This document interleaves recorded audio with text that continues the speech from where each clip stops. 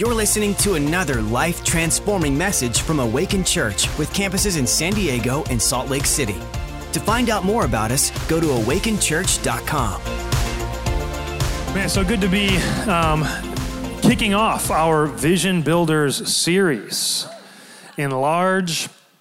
And, it's important to know that the reason that we were able to open up our doors on August 23rd of last year, amid the lockdowns and the shutdowns, say, hey, you know what, we're kind of done here. We're gonna open up, knowing that our local community needs the house of God. The only reason we were able to do that is because of Vision Builders, because we own buildings.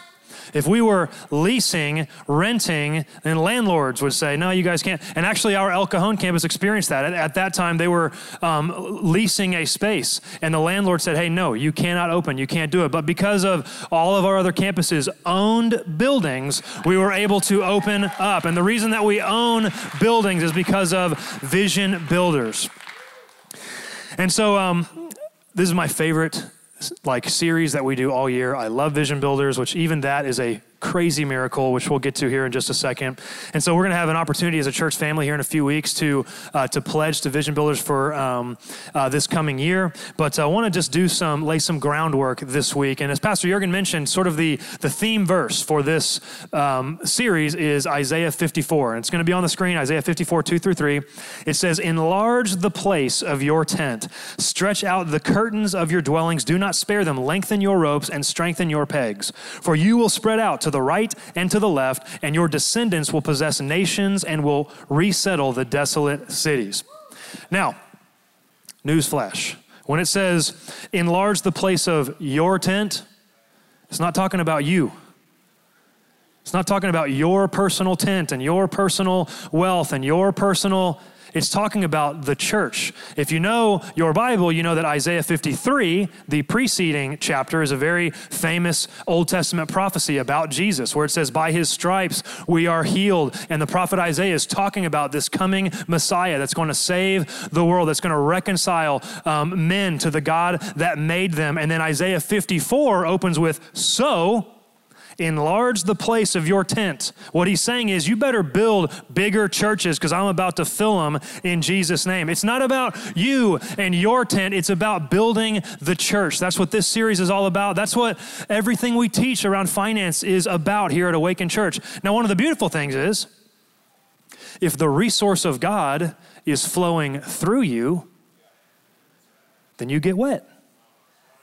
There's blessing that will come on you just by proxy, but it's not about you. God doesn't want to bless you so that you can live in a rap video and buy a bunch of Maseratis and have all of your wealth terminate on you. The Bible says that we are blessed to be a blessing. That is the covenant that was promised to Abraham, that we're blessed to be a blessing. God said to Abraham, through you, all of the nations of the earth will be blessed. That's what Vision Builders is all about. So my goal today, I'm believing God, that there are scales that are going to fall off eyes today. That you, for whatever reason, maybe it's your current financial position, maybe it's how you grew up, maybe it's mistakes you've made in your past, whatever, you are unable to see right now the big vision, the great adventure that God has for you in your career and business with your finances, and scales are actually going to fall off of your eyes today, and you're going to actually say yes to the great adventure that God has for you in Jesus' name. Come on. So, to start things off this series, we're going to do a little self-assessment.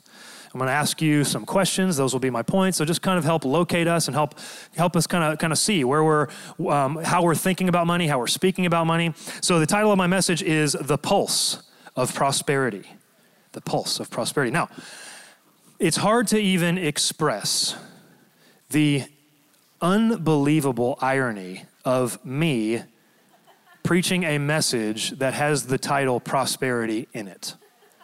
Only my wife understands it's ridiculous, okay? I grew up in a family, we didn't grow up, poor, but we grew up paycheck to paycheck, hand to mouth. My parents were doing the best they could, but just could never steward money well. It was always like money in, money out. We were always living in this place of high stress, always wondering how we were going to make it. The IRS was always after my parents. The bank foreclosed on our home. And it was just always this constant cycle. And I just was never taught how to steward money well at all. And you certainly don't learn it in public schools, okay? Don't teach you there. I didn't learn it at home. So I entered this world just no clue about anything in regards to money, and then went to a church before this one where the word prosperity was a curse word. I mean, if you uttered it inside the doors of the church, you would be given 30 lashes out back. You just don't say that. You don't say the word prosperity. And so I would say that in our 8-9 years of being here, probably the greatest miracle, and a lot of you guys have been around a little bit, heard, Katie and I have seen God do amazing things in our world. And I think actually the greatest miracle in my life is my mindset and my relationship with money. And not because, and listen, there's people in this room that are way more successful than Katie and I, but it's about where we started, okay? It's about where I started. So we're going to do a little self-assessment here. I'm going to ask you a few questions. We'll just kind of reflect on them together. I'm doing this too. I'm assessing myself, so we're in it together, okay? Number 1, do you take scriptures out of context to justify your current financial position? Now, you can do this both ways, okay? I'm gonna be indiscriminate here. There's gonna be people that do that to justify their good financial position, and people to justify their bad. I'm an indiscriminate person up here, okay? We're gonna go after both. Jeremiah 29:11, we all know it. It's on coffee mugs and every cabinet of every Christian in America, right? For I know the plans I have for you, says the Lord. Plans to prosper you, not to harm you. Plans to give you hope and a future. And we just take that and we say, oh, look at that. It's amazing. Prosperity coming my way. Dollar bills are just going to fall onto my head. I'm going to trip over stacks of cash. It's going to be amazing. But if you take that out of context, then you are actually setting yourself up for a lot of disappointment. That verse was spoken to the Israelites while they were in Babylonian captivity. Things were going really, really bad for them. And that was actually a promise to them saying, I know that you're in a dark place now, but I have plans to prosper you. If you think that, man, if you follow God, that just money just grows on trees and there's never going to be a single struggle, no trial, no tribulation, then you're going to be shocked when God lets you struggle. And he does. God will let you struggle. Why? Is it because he's a meanie head? No, he's a good father. He's a good father. There are things that you are praying for in your life that you're actually not ready for. And if God were to just say, sure, here you go, it would actually crush you.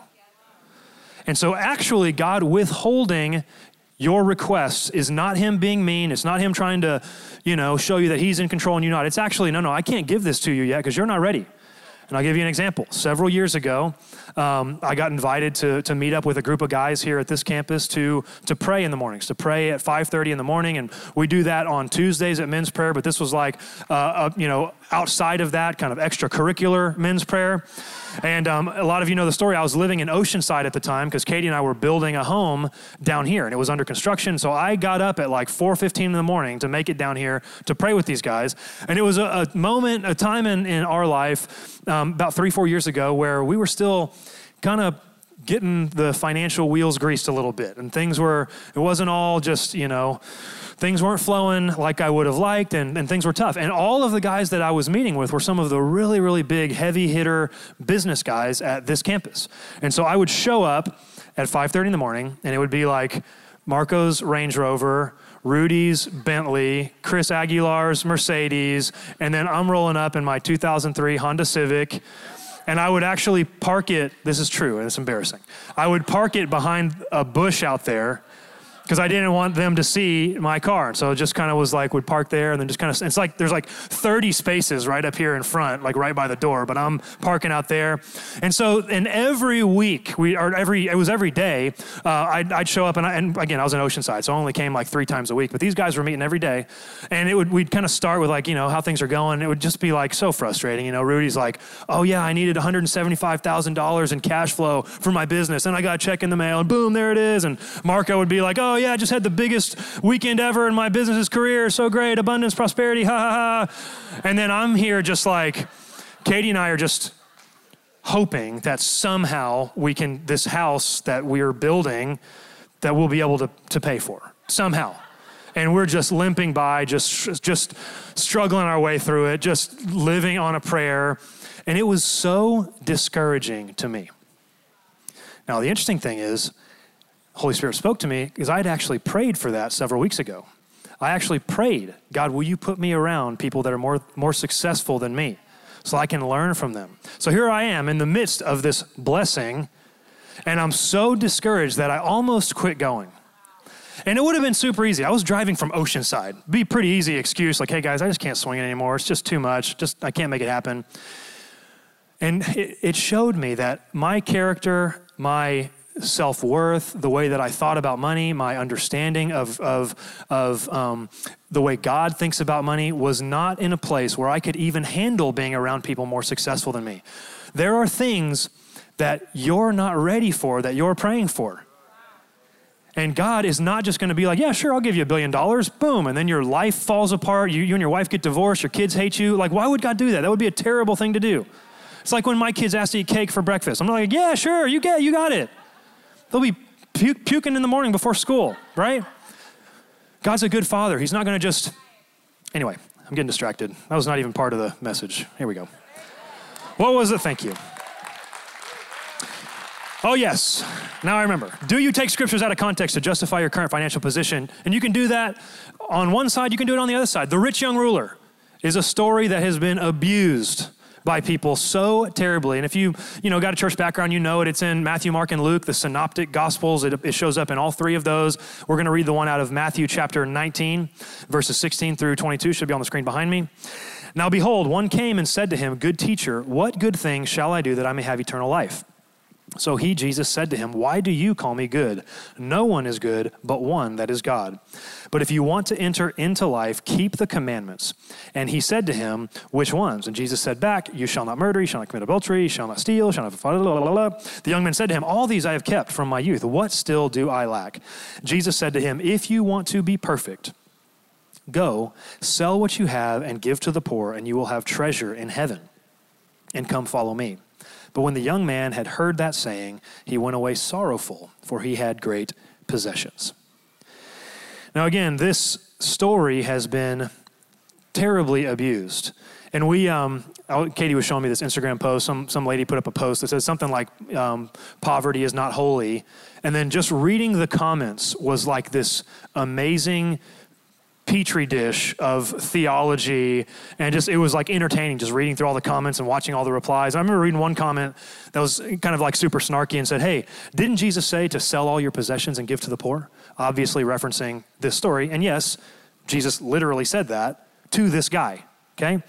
But what's so ironic is people will take that out of, and it's so funny because people that say that have not sold all their possessions and given to the poor.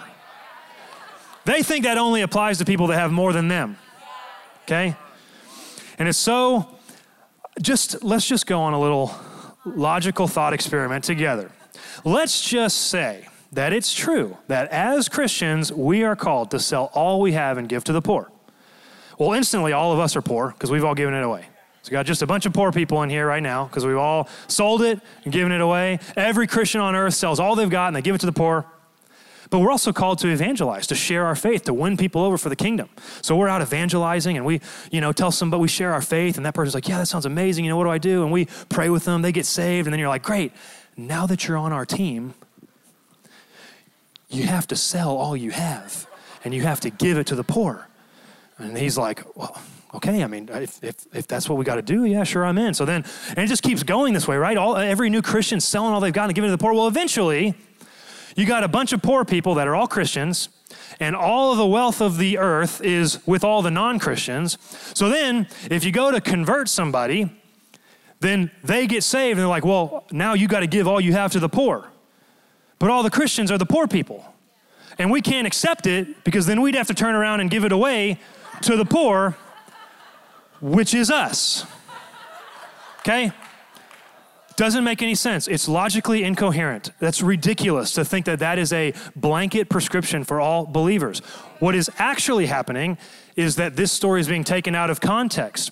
Jesus is showing this man that he is self-reliant. That's what's happening in the story of the rich young ruler. There's obviously some angst in his heart. He comes to God. He's got everything. He's rich, he's young, and he's a ruler. And he says, what must I do to inherit eternal life? There's some kind of turmoil in him. Even amidst all his stuff, there's a hole in his heart. And Jesus says, oh, well, just keep the commandments and you'll be fine. Jesus, being God, knows that all have sinned and fall short of the glory of God. Jesus is not saying that if you can just obey your way into heaven. He knows that it's impossible, but he's baiting this guy. He's bringing him along, trying to help him realize something about himself. Rich young ruler says, which commandments should I keep? Jesus rattles off a few of them, and then he says, all of these I have kept. Now that's the kicker. So Jesus says, oh, really? You've kept all the commandments? Well, then there's one thing you lack. Sell all you have, give to the poor, and come follow me. And he can't do it. Because what is commandment number 1? You shall have no other gods before me. So Jesus is saying, bro, you haven't kept all the commandments. You can't even keep number 1. You can't even keep number 1. That's what's happening in the story of the rich young ruler. It's not about money. It's about our own self-righteousness, our own self-reliance. And it's so amazing how people will pull these stories completely out of context and use them to justify where they're at. Instead of believing God for big things, understanding that God has a destiny for you. He's put a responsibility on all of us that we are called to be blessed, to be a blessing in Jesus' name. Another, blatant misquotation of the Bible is in 1 Timothy 6 that says, money is the root of all evil. It does not say that.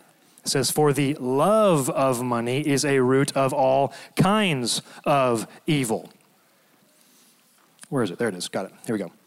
Now, actually, in 1 Timothy 6, 9 through 10, I think it's going to be on the screen. It says, we're going to kind of read the whole thing in context. It says, but those, starting in verse 9, but those who desire to be rich fall into temptation and a snare, and into many foolish and harmful lusts, which drown men in destruction and perdition.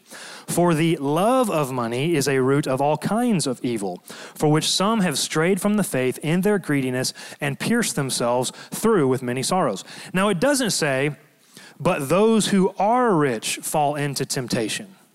It says those who desire to be rich. Now that Greek word desire is bolomai, I think, if that's how you say it. I don't speak Greek, okay? But I looked it up. And it doesn't mean like desire, like I desire a burrito. It's different. Okay, it literally means to usurp, to put in front, to make priority, to make ultimate. So those who desire riches above all else will fall into temptation. Okay, that's what this scripture is saying. And actually, if you fast forward a little bit to 1 Timothy 6, 17 and 18, it actually says, this is the Apostle Paul giving instruction to Timothy. It says, command those who are rich in this present age not to be haughty, nor to trust in uncertain riches, but in the living God, who gives us richly all things. Somebody say all things. All things to enjoy.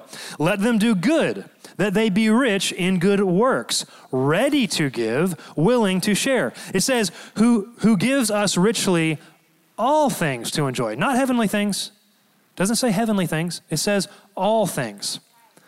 It doesn't, the Apostle Paul is not telling Timothy, hey, tell everybody who's rich to give all they have and sell to the poor. It says, don't lean on your riches. Don't trust in your riches. Live open-handedly before the Lord. Be a conduit of God's resource in the earth. Good? Cool. Number two. Do you believe that being poor makes you more dependent on God? Now, it definitely makes you dependent on God, for sure. I'm not saying it doesn't, but does it make you more or most dependent on God? I would say no. I would say it actually makes you more dependent on people. You need the government to bail you out, you need people to bail you out. Do you believe that being poor makes you more dependent on God? The implication of this belief is that financial status and dependence on God are inversely correlated, meaning as one goes down, the other goes up. As one goes up, the other goes down. The more money that I have, the less I need God. The less money I have, the more I need God. But I'm just telling you from personal experience, that's not the way that it works. Katie and I have found that the more God has blessed us, the more desperate we are for guidance, the more desperate we lean into Him. I'm actually 7 days into a 40-day fast right now. I'm a little woozy and blood sugar's a little low. If I fall over, just give me a chocolate bar or something. Actually, give me something liquid and I'll be all right. And I'm not telling you that to think so that, I sound so holy. I'm telling you, my wife and I are desperate to see God move right now, not because we don't have, but because of all that He's blessed us with. Surprise, Mom and Dad, it's going to be news to you, but we're selling our house. My wife and I are going to sell our house. We're believing God for a new home. And we're desperate to see God move. And listen to me. We don't need to sell our house. I don't really want to move. I love it there. We don't need more space. We haven't outgrown it. We actually have 2 extra bedrooms. We have a bedroom for my son, a bedroom for my daughter, and then my office downstairs could also be a bedroom. And it's like my son and my daughter, they just sleep together. And I'm like, we got you both. Just go. Please don't waste this square footage. Go enjoy, your room. We don't need to move, but we want to. We're thirsty to see God do another miracle. I am addicted to the feeling of living in the stretch. And I miss actually the way we felt 3 years ago when we were believing God to build this home that we're in now. I miss it. And so Katie and I have anteed up and we're ready to see God do something again. And so we're selling our house. We're believing God for a crazy miracle because we're living in the stretch. We are more dependent on God right now than we've ever been. Not because we have not, but because God has blessed us. On the opposite side, do you believe that more money will fulfill you? That is a very, very, very dangerous thing. Now, of course, if I asked any of you individually, you would say, no, of course not, no way. But you'd be surprised how much this slips into the way we think. And here's how you know. Here's the little litmus test. If you've ever thought or said, if we could just get here, then it would all be better. If we could just make X a month, then we'd be on easy street. It would all be okay. All of our problems would magically drift away. Katie and I said that for 6 straight years. All the while, our income was going up. And it was always like next level, like, if we could just, it's called Parkinson's Law. Anybody know Parkinson's Law? It's a sociological principle that says that expenses will always rise to meet income. All of a sudden you get a raise and magically there's some new tool at Home Depot that you never could have lived without. How did you make it without this thing in your life? Well, somehow you did it before you got the raise, but then you get the raise and it's like, oh my gosh, we need this, and expenses just magically rise to meet your income. That's Parkinson's Law.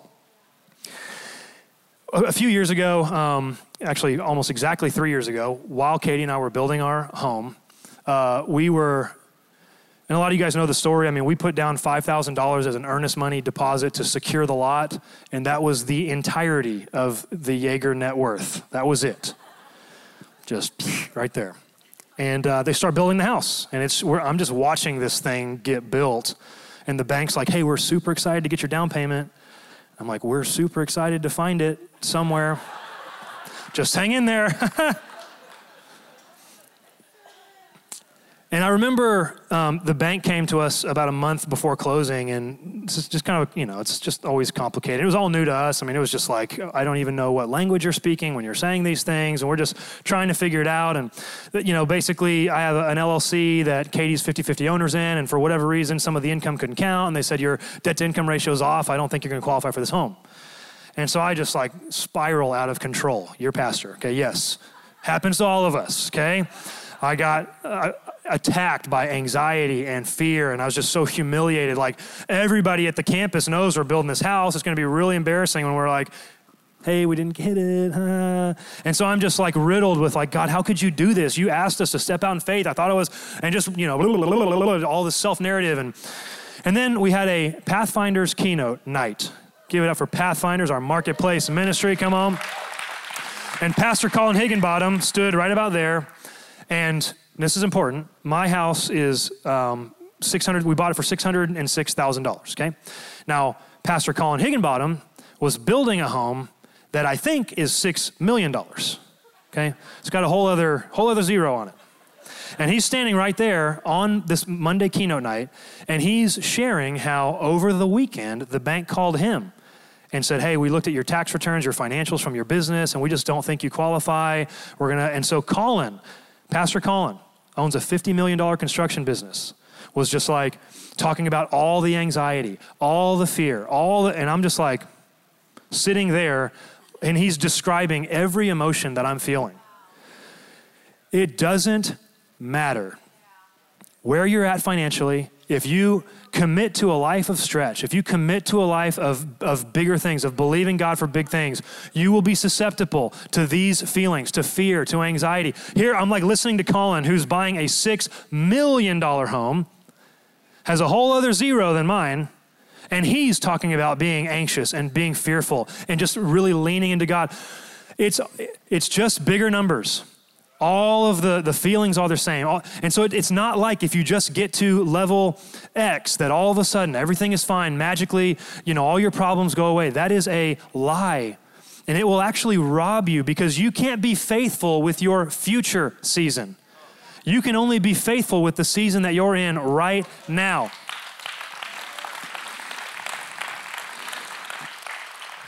Number 4. This one is gonna sting a little bit. Just fair warning. We'll get you some spiritual Neosporin here in a minute. Do you believe God for financial miracles because your vision is so big or because your stewardship is so bad? Not a single hand clap on that one. Okay. Do you believe God for financial miracles because your vision is so big or because your stewardship is so bad? Katie and I have been participating in Vision Builders, I think, for 7 years. And the first 4 or 5 years was just, we would commit to something, and then it would be like the whole year goes by, and then we're like 3 weeks out, and we're like, God, please, for the love, give me a check in the mail. I need something. Just begging God to do some crazy miracle, and he would come through somehow, miraculously. There would be something, and we would get there. And this year, God spoke to us and said, hey, the greatest miracle that I could do in your life is for you not to need a miracle. The greatest miracle that I could do in your life is to get to the end of the year and you not need me to do a miracle. Just steward your money well and you won't be begging me to do something crazy at the end of the year.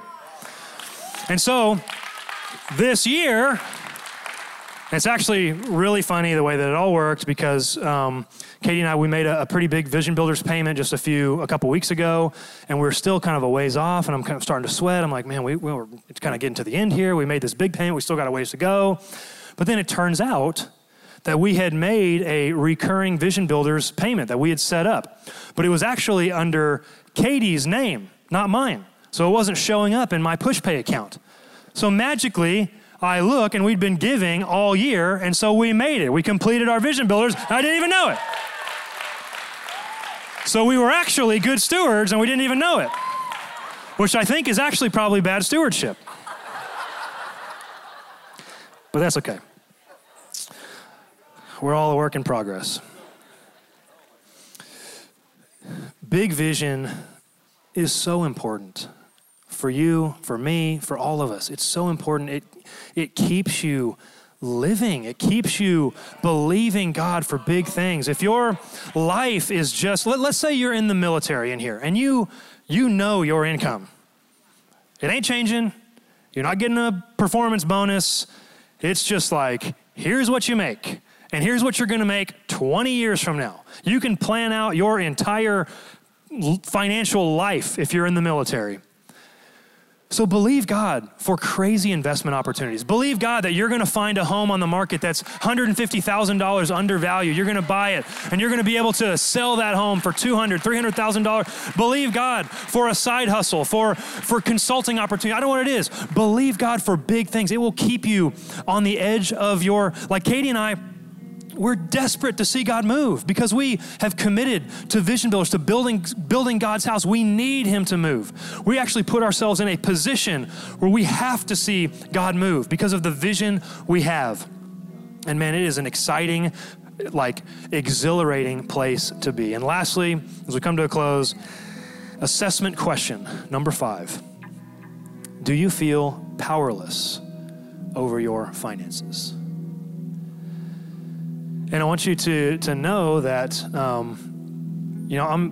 Katie and I are still walking a lot of this out. And we have seen tremendous victory lately, but it's all very fresh. I'm not some self-made multimillionaire who's been sitting on millions of dollars of assets for years and years. A lot of you know the story. I launched out at the end of 2019, right before an unprecedented global pandemic, to try to start a new business. I'm an engineer. I have an engineering consultancy. I do other consulting work. Pastoring is my side hustle, all right? Pastoring is my side hustle. And there's been long seasons in the past for Katie and I where we have felt powerless over our finances. And it just seemed like we'd look around and we'd see all these people that God was blessing. And it just felt like it was just flying over top of us and landing on other people. And maybe you're in here today and you see Rudy or Marco, these successful men who are generous. Maybe they get up here and they tell stories and it just doesn't land on you. And you think, that applies to everybody else but me. Or that applies to just the select few. And I'm telling you, you're incorrect. In Deuteronomy 8:18, I believe one of the most important, maybe the most important financial verse in the Bible. It says, you shall remember the Lord your God, for it is he who gives you the power to get wealth. There's no period there. Doesn't stop there. It's not just so that you can accumulate wealth and again, live in a rap video with Maseratis everywhere. He's given you the power to get wealth so that his covenant will be established in the earth. It is really, really hard to step into a God vision for your finances, for your career, if you're not empowered. If you're trying to just grit your way through it and discipline your way through you need the breath of God behind what you do. You need empowerment. And this is Pentecost Sunday. The day we celebrate the Holy Spirit, the empowerer, coming and descending and resting on God's people to give us power. You need power to step into all that God has for you in your business. You need power. You know what power is? A little physics lesson. Power is a physical quantity. Okay, I'm an engineer, so I'm about to get a little nerdy for a second. Power is work per unit time. Work is a force applied across a distance. If I apply a force to this water bottle over a distance, I have, in physics, just done work. Work has been accomplished. The rate at which I do that work is power. Power literally means, in physics, getting a lot done really fast. With that definition, who doesn't want a little power in their life? What may take you decades to accumulate, to save your way through. And listen, I'm not discounting stewardship. God moves in power for those who are good stewards. In the parable of the talents, he says, well done, good and faithful servant. Good and faithful servant. Now those servants multiplied what they had. They didn't just take what they had, put it in the ground and give it right back to the master. They multiplied what they had. They were faithful. So God's power will move in those who steward well. But we need power to get a lot done really quickly. That's what power is. So I'm just going to hop to your feet as we close. I want to pray over all of us. And this does not apply to you, or doesn't only apply to business owners.